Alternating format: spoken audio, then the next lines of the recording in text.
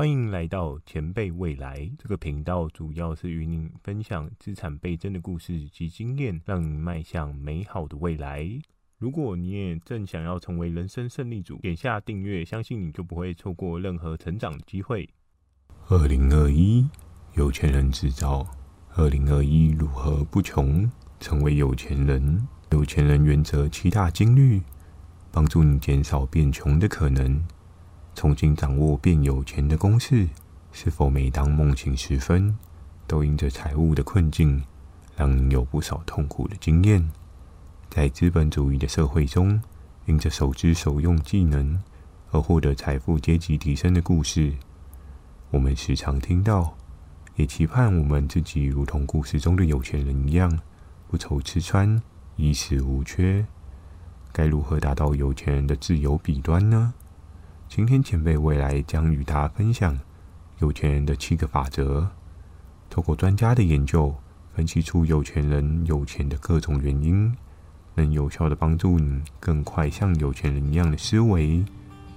影片当中有很多的隐藏价值，看到最后相信会有不少的收获。记得点赞、订阅、加分享，分享的同时也可以获得正向情绪的提升，也有更多机会迎接美好的一天。订阅了吗？我们正式开始。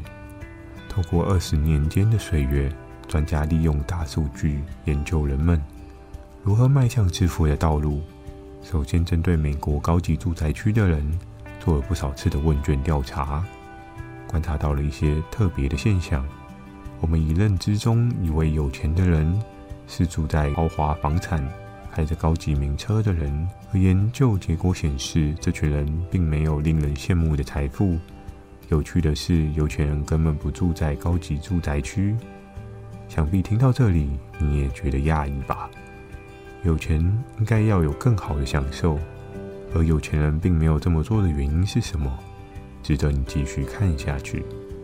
在美国研究中指出，有 80% 的有钱人财富筹码并非继承而来的，他们多半是凭着自我的能力，一步一步成为富有阶级。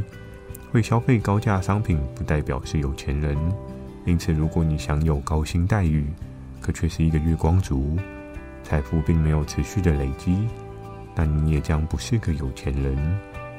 在股神巴菲特的投资策略当中，很重视的是价值的复利效应。当你一再的耗尽自己的库存资产，你也会越来越难朝着有钱人迈进，因为持续的资产为零并不是一个很好的状态。我们知道1的平方是1，可2的平方则是4。相对的一个简单数学原理，我们也可以知道相对0的平方，那就是什么都没有的0。没有累积，就没有足够的财富筹码去面对挑战。在2021变有钱的要素，研究的结果将会与你的想法有很大的落差。迈向有钱的道路，往往所靠的并非是你所想的运气或是继承，又或是多数人都在追求的读好书。所累积的致富筹码，真正的要素则是透过不断的努力，对未来可以有效规划。努力跟规划就足够了吗？还要的是有足够的自律能力。现在多数人要面临的挑战，往往是大量的外部刺激，造成对事情无法好好安排，常常时间因各种状况变得趋于碎片化。许多有趣的事物导致你分心注意力无法集中。2021为什么会穷？许多人在遭遇困难时都会询问自己，怎么会没有财富的积存？多数人透过努力工作，接受过高等教育，也在社会上有不错的收入水平，为何他们并非是有钱人？因为他们多数的收费在于生活上的基础开销后，早已见到荷包干涸，没有对应的投资方法。研究指出，这样的家庭在被资遣后，往往预备的资金仅够支撑2个月的时间。在低薪的状况，如果没有找到突破现况的方法，往往会迈向穷者越穷的状况。真正的有钱实质上的金流财富可能仅仅是它的一小部分，更多的是自我的储蓄习惯累积的资金，以及投资所带来的正向现金流，透过更多的不同管道注入财富筹码，在2021危机的状况下，也才能不慌不忙。有钱人原则7大金律，富人时常遵守自己累积财富的生活方式。原则1：量入为出原则。先知道自己有多少的筹码，可以去布置自己的生活品质。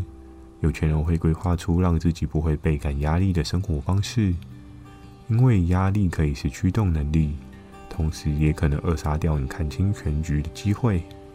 所以适当的为自己留一些财富筹码作为缓冲，才能享有更好的生活品质。原则2：有效分配资源。我们一出生就有许多我们习以为常资源，像是我们的健康、时间及背景都有不同的效力，为你打造出财富自由的景况。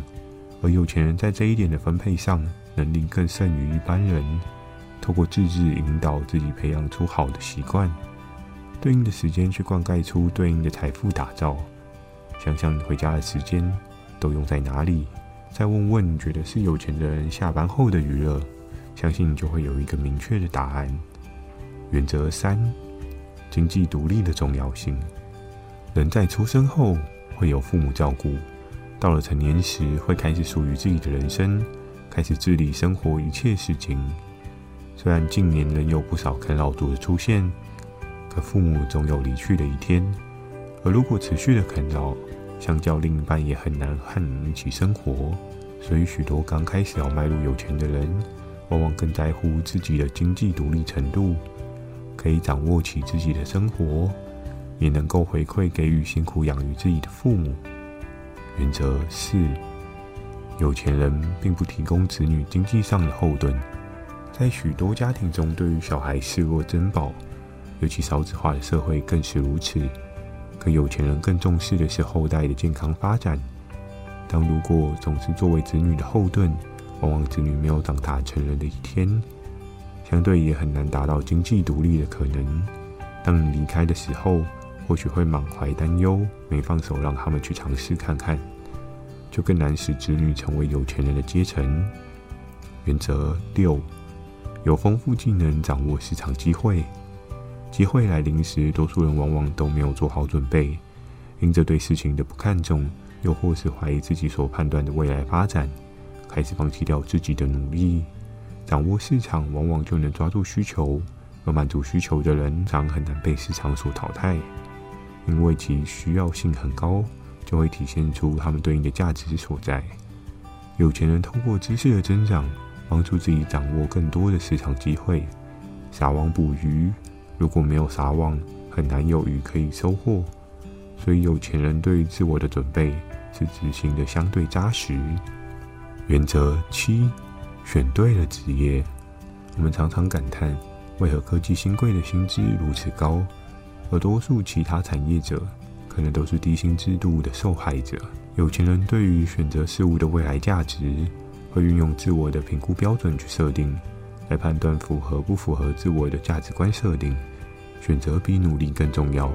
选对了职业，或许你的1年收入有可能赢过别人5年的收入，所以事前研究功课做足，也会让你快速的致富，减少像一般人一样的时间耗损。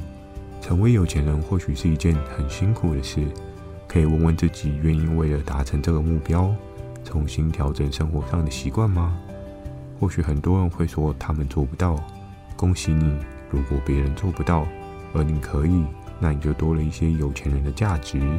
时间、金钱、健康，大家都需要的必要元素，该如何去做好调整，打造财富，并获得财富自由，相信会是2021新致富方法的重要课题。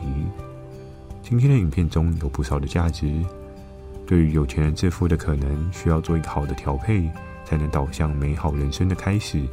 最后记得点赞、订阅、加分享，帮助别人的同时，也增加自我的正向情绪。相信你的朋友会感谢你对他的付出。前辈未来，给你价值满满的未来。我们下次见。